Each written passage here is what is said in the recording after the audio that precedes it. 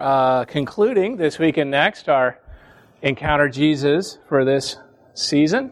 We'll be taking a break from that in June, July, and August, and then, God willing, we will be back in again after Labor Day with that. I'm excited. We still have plenty of Gospels to talk about next year. We barely scratched the surface of Luke with our post-resurrection discussion these last few weeks, so we will dive into Luke come September, and then turn to John around the new year, next year, and then carry on from there. But this week and next, we're sort of wrapping up. We saw last week the ascension of Jesus in Acts chapter 1, and we're going to head into Acts chapter 2, and really we're going to be looking at the pouring out of the Holy Spirit, the birth of the church in Jerusalem. It's a very exciting time. I'm excited to talk about it. And it's just, there's certain stories in the Bible you just get into and you're like, I wish I was there to see it. It's absolutely one of them. Just has to be one of the most amazing things ever to see. So we'll talk about it some this week. We'll talk about it some next week. And I'll give you a note so you're not terribly shocked next week when you get here at 6:30. The kids are going to be here first. Team Kids going to be up here for their awards, for the end of the year awards. That'll probably take usually 20, 25 minutes. So it'll be a good chance for us to encourage and applaud them for scripture memorization and learning the books of the Bible and attendance and inviting friends and all the things they've done. And they'll go off and eat cake. I will understand if you sneak off with them. I won't be terribly upset. But we're not going to eat cake for the most part. We're going to stay and finish talking about Acts chapter 2, up to the birth of the Jerusalem church. So as I mentioned, we spent a lot of time last week talking about Acts chapter 1 and the ascension of Jesus ultimately, and recall that at this point the disciples now have a very clear mission, what they're supposed to be doing in the world, but they're missing something. They're missing the power to do it. All right, if they went off now and tried to do it, it would be a complete disaster. And so they've been told to wait. You remember Acts 1:8 began with, "But you will receive power when the Holy Spirit has come upon you." They've been told to wait to receive this power to do this thing. And they have a little bit of a notion of what Jesus is talking about because they were with him in John chapter 16. And I want to spend just a few minutes looking at these verses. John chapter 16, verses 7 through 15, where Jesus is talking about the Spirit. Because it gives us a little bit of insight into an understanding of the Spirit and how he works, as well as what they were expecting. So he says, "Nevertheless, I tell you the truth, it is to your advantage that I go away." This is always one of the most mind-boggling verses of Scripture for me to think about. Like, you're better off without me. This is Jesus talking here. You're better off without me. So it's to your advantage that I go away. For if I do not go away, the Helper will not come to you. But if I go, I will send him to you. And when he comes, he will convict the world concerning sin and righteousness and judgment. Concerning sin, because they do not believe in me. Concerning righteousness, because I go to the Father and you will see me no longer. Concerning judgment, because the ruler of this world is judged. I still have many things to say to you, but you cannot bear them now. I think this is really important to help us understand some of the most important things the Spirit does for us. When the Spirit of truth comes, he will guide you into all the truth. For he will not speak on his own authority, but whatever he hears, he will speak, and he will declare to you the things that are to come. He will glorify me, for he will take what is mine and declare it to you. All that the Father has is mine. Therefore I said that he will take what is mine and declare it to you. So he is promising to send them the Holy Spirit once he departs, and that the Spirit is really going to help them understand Scripture. They're going to understand the things he's been teaching them, understand the mission. He's going to empower them to do the work. And so they are waiting expectantly. And it's important as we move into this Acts chapter 2 that we realize it's easy to read Acts as just this really interesting history of the early church. And we can say, man, Peter was awesome. And that Paul, he's amazing. And they're amazing guys, and they are amazing guys. Right? I always say, I'm not sure, but I would think I might be very uncomfortable to be in a room with Paul. He has such an intensity about him that radiates. He's so brilliant and so impassioned. But we should not read it as just this history of the church and the impressive accomplishments of these men in the Bible times, but we need to understand that Acts fundamentally is about the work of the Holy Spirit. The Holy Spirit is very much the key figure, the key person working throughout the book of Acts to create the church, to propel the church forward, to accomplish that mission Christ gave it, to go and be witnesses in Jerusalem and Judea and Samaria and to the ends of the earth. And so I'm excited to talk a little bit about the Holy Spirit tonight as we see the Spirit arrive in Acts chapter 2. I'm going to go ahead and jump to that passage now, to Acts chapter 2. I'm going to read the first 13 verses, and then we can go back and walk through it a little bit. When the day of Pentecost arrived, they were all together in one place, this being the disciples. And suddenly there came from heaven a sound like a mighty rushing wind, and it filled the entire house where they were sitting. And divided tongues as of fire appeared to them and rested on each one of them. And they were all filled with the Holy Spirit and began to speak in other tongues as the Spirit gave them utterance. Now there were dwelling in Jerusalem Jews, devout men from every nation under heaven. And at this sound the multitude came together, and they were bewildered, because each one was hearing them speak in his own language. And they were amazed and astonished, saying, "Are not all these who are speaking Galileans? And how is it that we hear, each of us in his own native language?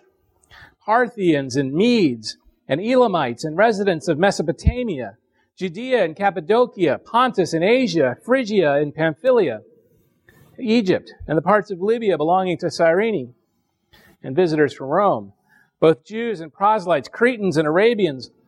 We hear them telling in our own tongues the mighty works of God." And all were amazed and perplexed, saying to one another, "What does this mean?" But others, mocking, said, "They are filled with new wine."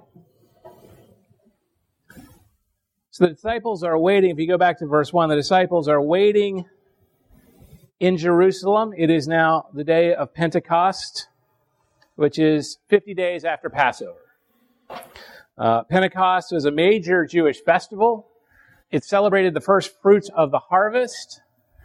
I don't really think it's an accident that what we see here takes place on Pentecost, because what we're really seeing here is the first fruits of God's harvest. It's a time when people have gathered from all around the world, and of course that's going to be an important theme we see in this passage, because it gets back to that theme of being witnesses to Jerusalem and Judea and Samaria and the ends of the earth. And who do we have seeing this, witnessing this pouring out of the Spirit? We have people from what does he say? Every nation under heaven. So all the ends of the earth have gathered, in one sense, to be there. And so we see in verse 1, we see the disciples are gathered. And quite likely, if you jump back to chapter 1, verse 15, the odds are this is the group of about 120 disciples. Because it describes in Acts 1:15, the company of persons was in all about 120. So it's probably, given the proximity in the text, probably about that 120. Most likely, again, based on some text in chapter 1, they are gathered in the upper room. At the site of the Last Supper, most likely they just have stayed. Because it's referenced in chapter 1. And so then in chapter 2 through 4, we see this remarkable manifestation of the Holy Spirit. Right? What is it? It says, "Suddenly there came from heaven a sound like a mighty rushing wind." So there's an enormous noise that fills the entire house. Then there's this appearance of tongues like fire that's on each of them. And then they begin speaking in other languages. And we see these tremendous manifestations of the Holy Spirit. They're very characteristic of the book of Acts. It happens a lot in the book of Acts. And we might naturally wonder, how come we don't see that much of, why didn't I do that when I became a believer, when the Holy Spirit, indwelt me? Was nothing this dramatic? And I think that what we see, if you look at Acts and if you look at the descriptions of the working of the Spirit and the other epistles, we see that this is kind of a function of this very particular era in the life of the church, that is very dramatic appearance of the Holy Spirit to make it clear to people that this is real, to truly affirm the nature of the church, the authenticity of the belief, We see several places in the book of Acts where the Spirit comes in a very similar way to make it clear that a new group of people who normally would have been viewed as too awful to possibly be Christians have received the Holy Spirit. God's accepted them. Therefore, we too must accept them. We see a similar manifestation in Acts chapter 8, verses 14 through 17.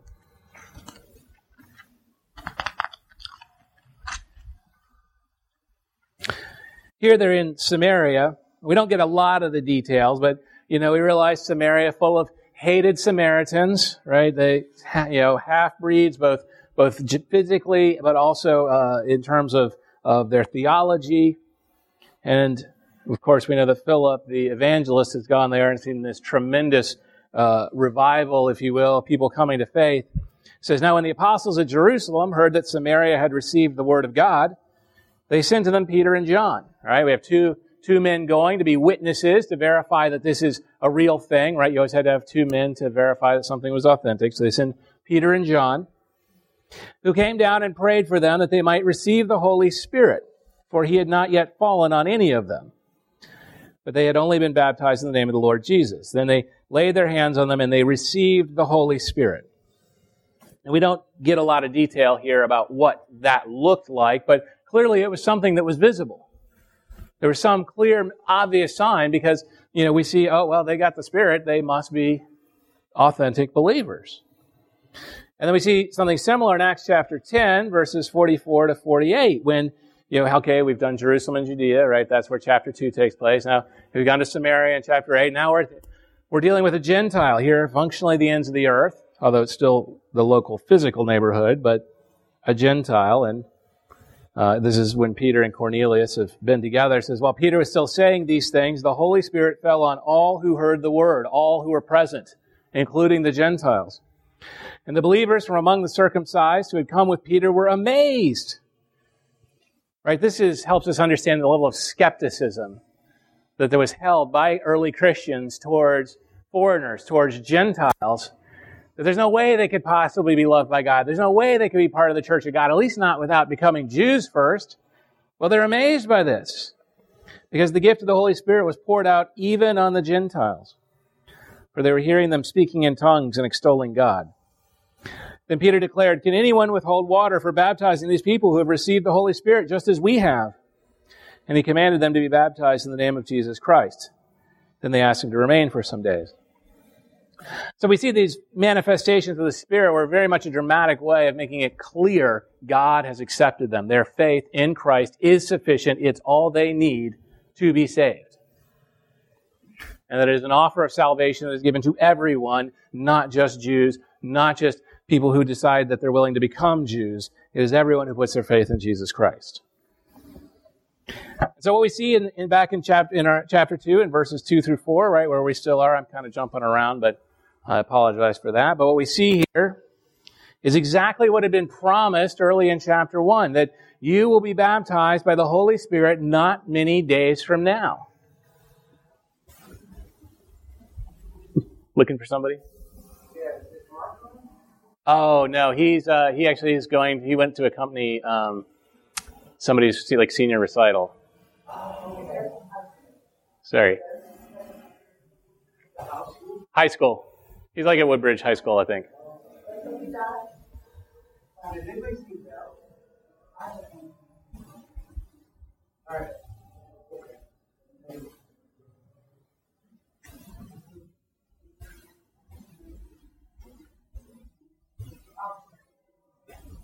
You got it. It's okay to text. Go for it.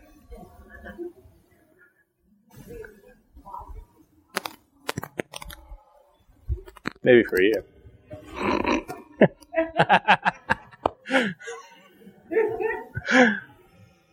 So what we see here, it had been promised in chapter 1, verse 5, that they were going to be baptized with the Holy Spirit. Jesus had promised this to them, and it wasn't going to be many days, and here it is, it's happening. And what we see are three very clearly described sensory proofs of the coming of the Spirit. And we talked 2 weeks ago when we were talking about the very end of of the Gospel of Luke and the emphasis on the sensory experience of the resurrection of Jesus. That as witnesses, they had to experience him by hearing him and by seeing him and by touching him and seeing him eat and things like that to be effective witnesses. And here we're seeing very strong, distinct sensory experiences that allow them to be witnesses to the coming of the Spirit.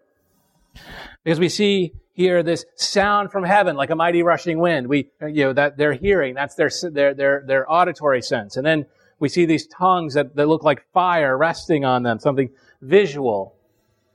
And then they're all filled with the Holy Spirit and they're speaking in tongues and they're hearing this, amazing miracle where the people are speaking in all these languages that they don't know, but are actual foreign languages. They're able to speak foreign languages they did not previously know. Right? And we want to be clear with this. And this is a dramatic shift. And as Peter unfolds the nature of what's going on here, we see that this is the long promised and very dramatic shift in the way the Holy Spirit operates with people. Because in the Old Testament, the Spirit would only come on very, very special people and only for limited times, maybe a very, very short time or maybe a period of years. Right? If you look really carefully when you read the Old Testament, you'll see references to the Spirit coming on people. He comes on Samson and then he goes, because honestly, he would want to spend a long time with Samson if you're the Holy Spirit. He comes on Saul in the early years of his kingship, and then he leaves when Saul turns away from God. And then he comes on David and is with David for very many years. But he was very limited in terms of the number of people he came on. And so here we are seeing something very different. We are seeing this pouring out of the Spirit to baptize all believers in Jesus Christ with the Spirit. And so now we have all these people gathered. Verses 5 through 7 tell us about all these people who are gathered here. People from literally every nation under heaven, it says. And then we later on get a listing of them. And they are drawn to this sound. They are drawn to this, what's going on here, these people speaking all these languages.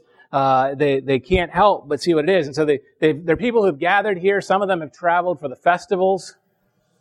And some of them are people who've moved here back from the vast Jewish dispersion that had occurred in previous centuries and had moved back to the homeland, if you will, in Jerusalem. So there's all these people from all these different countries. And so it's kind of like a little appetizer of the ends of the earth, if you will. But in this case, all these people are Jews, because where do they start? In Jerusalem, and then Judea, and then Samaria, and the ends of the earth. It's kind of funny. You can sort of hear from verse 7, where it says, they're amazed and astonished, saying, are not all these who are speaking Galileans? You sort of get the vibe that people didn't have a lot of respect for Galileans as being respectable, intelligent people. They seem to be looked down as sort of country folk or simpletons, so they're amazed that these Galileans know this enormous wealth of languages, not even realizing that they don't know the languages, that the Spirit is giving them the ability to speak these languages. And verses 8 through 10 gives us this very long listing of all the nations to help us get the point, right? Luke wants us to understand throughout, right? This is a consistent theme of his gospel. We'll talk about this in September.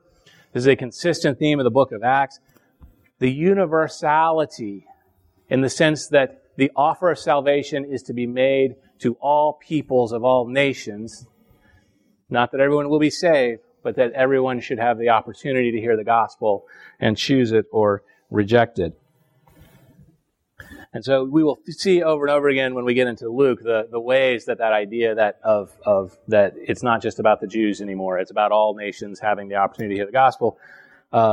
Is woven throughout the Gospel of Luke, but here we're seeing it again. Luke is emphasizing this because again, what do we see? We talked about last week in chapter 1 and chapter 2. They're about setting the stage for all of the events of Acts.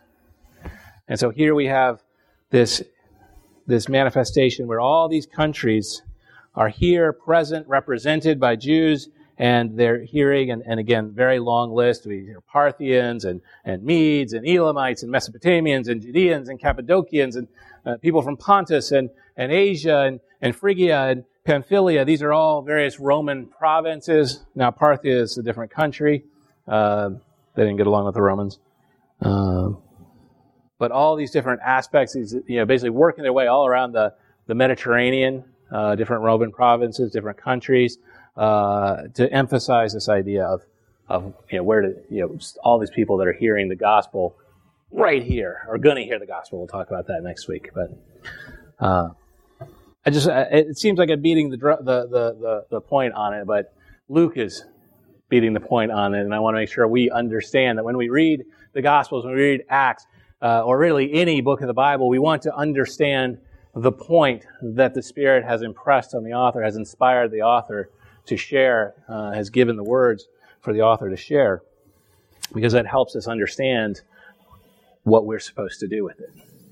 And so here we are seeing again and again this idea of all these nations who are hearing it. And if you look, if you think about it, both the works later in Acts and also the writings of the epistles, addressing churches and groups in all these far-flung parts of the Roman Empire, and you sometimes wonder, how could there already be churches in these places? And certainly many have speculated that it began with people who were here on the day of Pentecost, and then they went home, having been converted.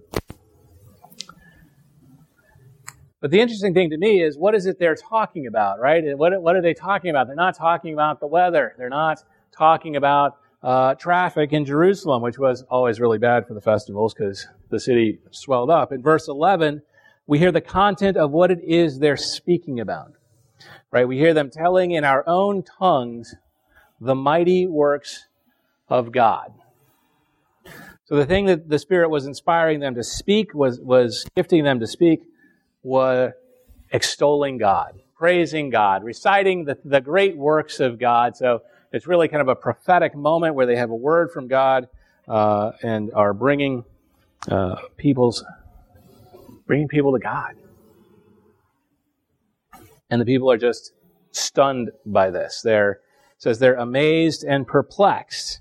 Right? They've never seen anything like it. They don't know what's going on. There's all these, this cacophony of voices, and yet they each can hear the thread in their language, it's these apparent simpletons, and so they're amazed, they're perplexed, they want to know what this means, and I think this is intentional, right? The Spirit is doing this manifestation, He's doing this enormous work to draw people to Him.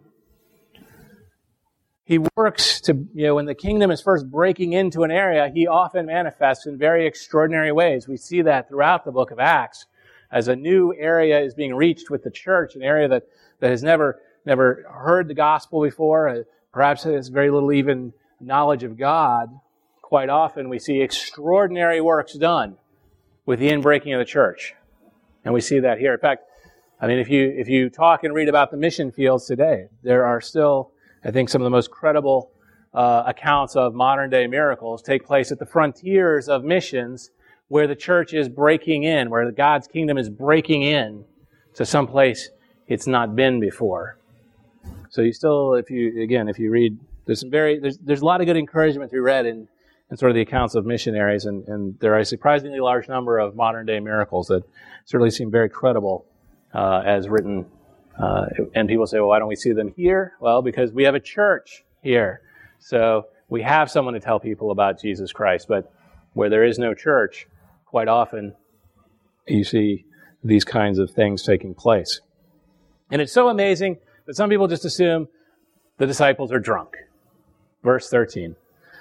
Others mocking said, they are filled with new wine.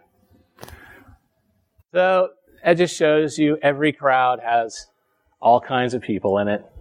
Some who are amazed and perplexed and kind of want to know, what is this great thing that's going on? And the others are like, these people are drunk. And so Peter gets up, and that's going to be where we pick up next. And he first addresses this claim that they're drunk. Very funny bit, I think. So we're gonna read the first portion of Peter's sermon tonight and sort of talk about that and reflect a little more on the Holy Spirit. And then next week we will conclude with the rest of Peter's sermon. And that will be our kind of plan for the next 2 weeks. But I'm going to pick up at verse 14 and read through verse 21. But Peter, standing with the 11, lifted up his voice and addressed them. Men of Judea and all who dwell in Jerusalem, Let this be known to you, and give ear to my words.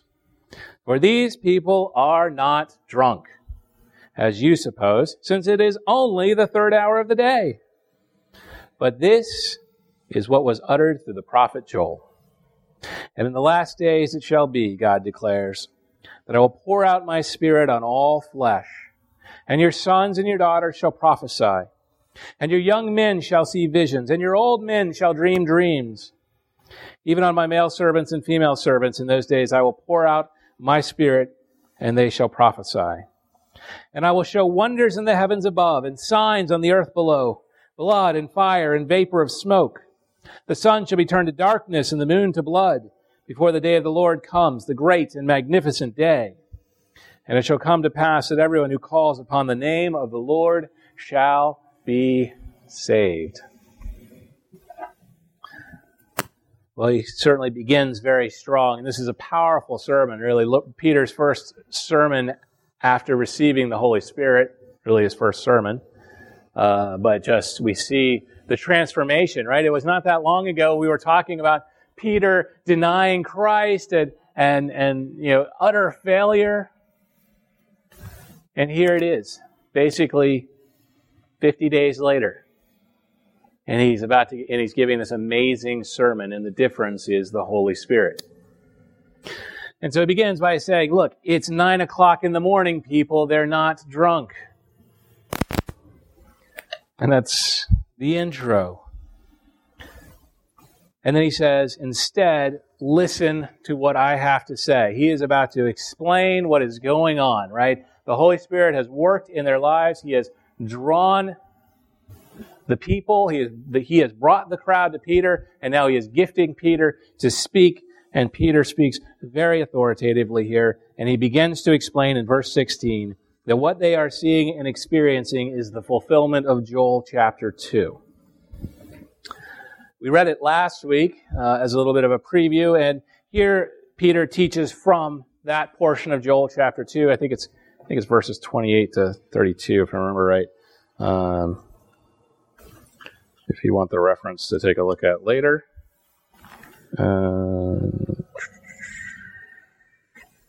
Yes. 28 to 32 for those who want the reference to look it up later and spend some time with it and just marvel at it. And what he says is quite accurately, right? Joel is prophesying about the final days, the last days. Talking about the coming of the day of the Lord. The time of judgment. Right? In many of the Old Testament prophets, it talked about the day of the Lord, the coming judgment. And so he's describing that in those last days would be this pouring out of the Holy Spirit. Right? I will pour out my Spirit on all flesh. Sons and daughters will prophesy. Young men shall see visions. Old men shall dream dreams. And he's saying that's what's happening now. We have men and women right now, presumably, right? Large group of people prophesying. They've received the Spirit. They are pronouncing the great works of God. Right? They are prophesying, not in the sense of foretelling the future, but in the sense of passing on a message from God, which is the most immediate biblical definition of prophecy. And what he's saying is that one of the signs of the last day is this pouring out of God's Spirit, that it would go far and wide, not just on a few people or a few special people for a season of their life, but it would go on to men and women of all ages, slave and free. Right? And the salvation would be for those who call on the name of the Lord. And Peter explains this text, and next week we'll see what he explains is that by the name of the Lord, it means those who call on the name of the Lord Jesus. That'll be covered in Acts 2:36. But I think the important thing to draw away from, one of the things that's important for us to understand is that we're in this era now. We are in the last days. We have been in the last days for almost 2,000 years. But this is the final stage of redemptive history before the return of Jesus, before the times described at the end of Revelation. Right? And we need to understand we are in the age of the Holy Spirit. We are in the church era. Right? The next chapter is that which we see at the end of Revelation. And we need to live accordingly as people who are in the last days. And as we have said, there is no certainty about when those days will come to an end. We talked about that in Acts chapter 1, right? When the only thing that was on the apostles' mind was, when was Jesus going to restore the kingdom to Israel? And Jesus had to stretch their minds a bit. Say, no, this is about the kingdom of God. This is not about your country. This is not about your church. This is about God's kingdom, making it bigger and bigger and bigger. And so we need to live accordingly to that. And I just wanted to take a few moments, having seen this outpouring of the Spirit, just to think about a few passages that talk about the Spirit. We could talk about the Spirit a lot, and we should. The Spirit is quite often neglected in sort of church life in terms of talking about Him. He tends to be the forgotten member of the Trinity. We talk a lot about God the Father. We talk a lot about Jesus the Son. But the Spirit often does not get a lot of attention. But we need to understand, you read Acts, this is the story of the Holy Spirit working with tremendous power. If you read the epistles, we see so many references to the power of the Spirit and the way He works. And we need to understand, right? This is one of the great blessings of being a Christian, is when you are saved, you are indwelled by the Spirit. This week I think it was yesterday actually, in my morning reading, I was in Titus chapter 3 and found this great passage that I just sort of wanted to think about a little bit. Titus chapter 3, verses 4 through 7. But when the goodness and loving kindness of God our Savior appeared, He saved us, not because of works done by us in our righteousness, but according to His own mercy, by the washing of regeneration and renewal of the Holy Spirit, whom He poured out on us richly through Jesus Christ our Savior. So that being justified by His grace, we might become heirs according to the hope of eternal life. I loved these words. I loved thinking about this. The goodness and the loving kindness of God, our Savior, the way He saved us, right? Not because of anything we do. Not because of how often we come to church or how hard we work at church or any of the other good things we do in life, but because of His mercy. And not by us doing anything particular, but by His washing of regeneration and the renewal that we get of the Holy Spirit. And the Holy Spirit really, He is with us always, and He is our source of power, our source of renewal. And we so often neglect Him. We so often quench the Spirit, as Paul says in Thessalonians. And we pour it out on us richly. And I just, having been studying for this passage tonight in Acts chapter 2, I was able to really put the visual on the way He poured out richly the Holy Spirit on us through Jesus Christ our Savior. So being justified by His grace, we might become heirs according to the hope of eternal life. And again, hope always means certainty in the Bible. Confident expectation of things not yet here. So we see there one of the purposes of the Spirit, right? Renewal. He does so many things. We could talk a long time about the many things the Spirit does for us and why we should not neglect Him, why we should not quench Him in our lives, because it's to our detriment as Christians. But that spirit of renewal, right? And I think we all need renewal at different times in our lives. We live in an area that grinds us down and wears us out. We have crises in our lives, right? We all know right now people who are acutely in crises. And we just pray for the renewal of the Spirit in their lives. And then I thought about Ephesians chapter 1, verses 13 and 14, which is one of my favorites whenever the subject of perseverance of the saints comes in. Right, the topic of can we lose our salvation? Ephesians 1, 13 and 14. In Him you also, when you heard the word of truth, the gospel of your salvation, and believed in Him, were sealed with the promised Holy Spirit. I think this is important for a lot of reasons, right? Because we see this dramatic manifestation of the Holy Spirit in the book of Acts. And so we might be tempted to question, well, do I have the Holy Spirit? Am I really a believer? Am I right? Well, Paul says it very clearly here, right? When you heard the word of truth, the gospel of your salvation, and believed in Him, you were sealed, right? Sealed with the promised Holy Spirit. Let me understand, this is a term from the time when, rulers and emperors would seal their documents with a heavy imprint to say, this is mine. This is authentic. No one can forge this. We are sealed by the Holy Spirit, who is the guarantee of our inheritance until we acquire possession of it, to the praise of His glory. He is, and that word guarantee, right, we can think of guarantee in an absolute sense. We can also think of it and understand it as a down payment, right? So the Holy Spirit now is the down payment that assures us that when we pass on, we will receive our inheritance in heaven. Right, so this is a favorite passage of mine when people say, can I lose my salvation? Well, you didn't earn it. You're not going to unearn it. It was given to you as a gift by God. And you have been sealed. You have been guaranteed by the Holy Spirit. He is the proof that we belong to God. There's a lot of interesting things about sealing and marking, right? If you read Revelation, marking. Well, we have been marked. We are marked by the Holy Spirit. We are marked as God's property. Just two more in Galatians chapter 5. We could talk way longer, but I'm not going to keep us forever and ever. We may even run a little bit short because I didn't want to put it down 27 Holy Spirit passages and bore you all. But Galatians chapter 5, and you shouldn't be bored by it, but if I do a poor job, I understand. It says, but I say, walk by the Spirit. Walk by the Spirit, right? This is an instruction for how we are to live. Right? And we so seldom think about the Spirit in our lives. We don't talk about it a lot in churches unless you're a charismatic church, and then they kind of go in a very different direction on the Spirit. But we say, walk by the Spirit. That's how we're supposed to be living. And you will not gratify the desires of the flesh.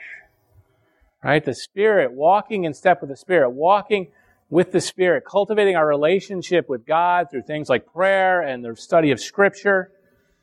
These are the things that nourish our relationship with the Spirit. These are the things that keep us from giving in to our fleshly temptations. Right? We know we're never going to be perfect Christians this side of heaven. We will fall and make mistakes, and the good news is God forgives us when we repent. We know that, but here, when we want to do better, we don't do better by trying harder. Well, we try that a lot, it doesn't work. But eventually we get tired of it, at least if we're rational and we're tempted to give up. But the point is here, no, the way you defeat the things that tempt you is not to try harder, it is to walk by the Spirit. He says, for the desires of the flesh are against the Spirit, and the desires of the Spirit are against the flesh. The closer we press into God, to God's Word, to God's Spirit, the less the world, the flesh, is tugging on us, pulling on us to go back and do that thing again, whatever that thing is for us. For these are opposed to each other to keep you from doing the things you want to do. But if you are led by the Spirit, you are not under the law.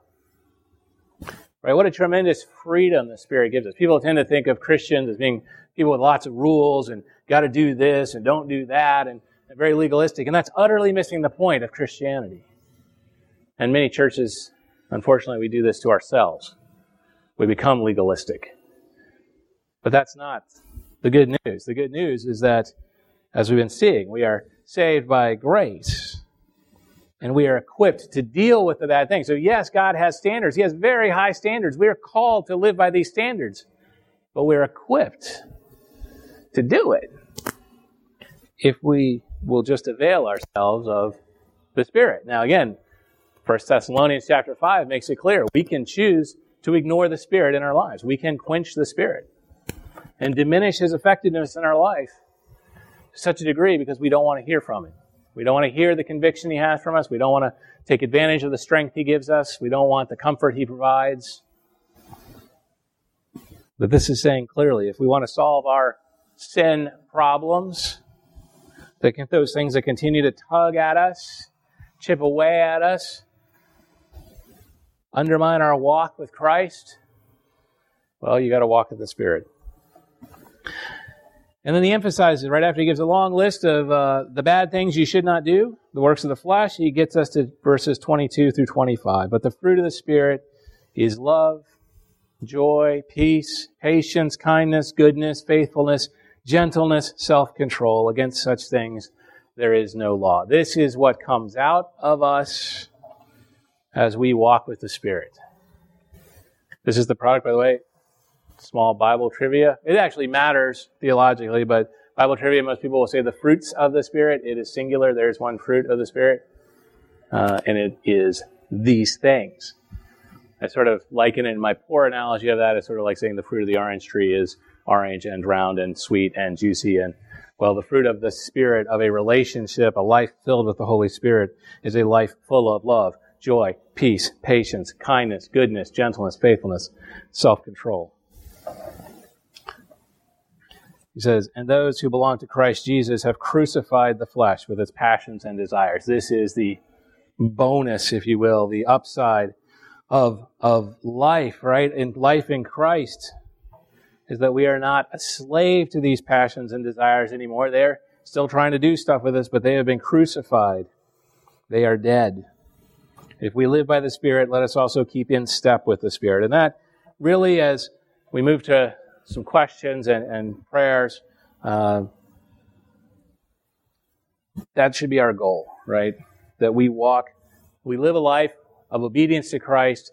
We live a life where we are walking in step with the Spirit, not running ahead of the Spirit, not trailing behind the Spirit, but walking in step with the Spirit as He guides us and leads us, as we spend more and more time in God's Word and are transformed by that daily encounter with the Spirit.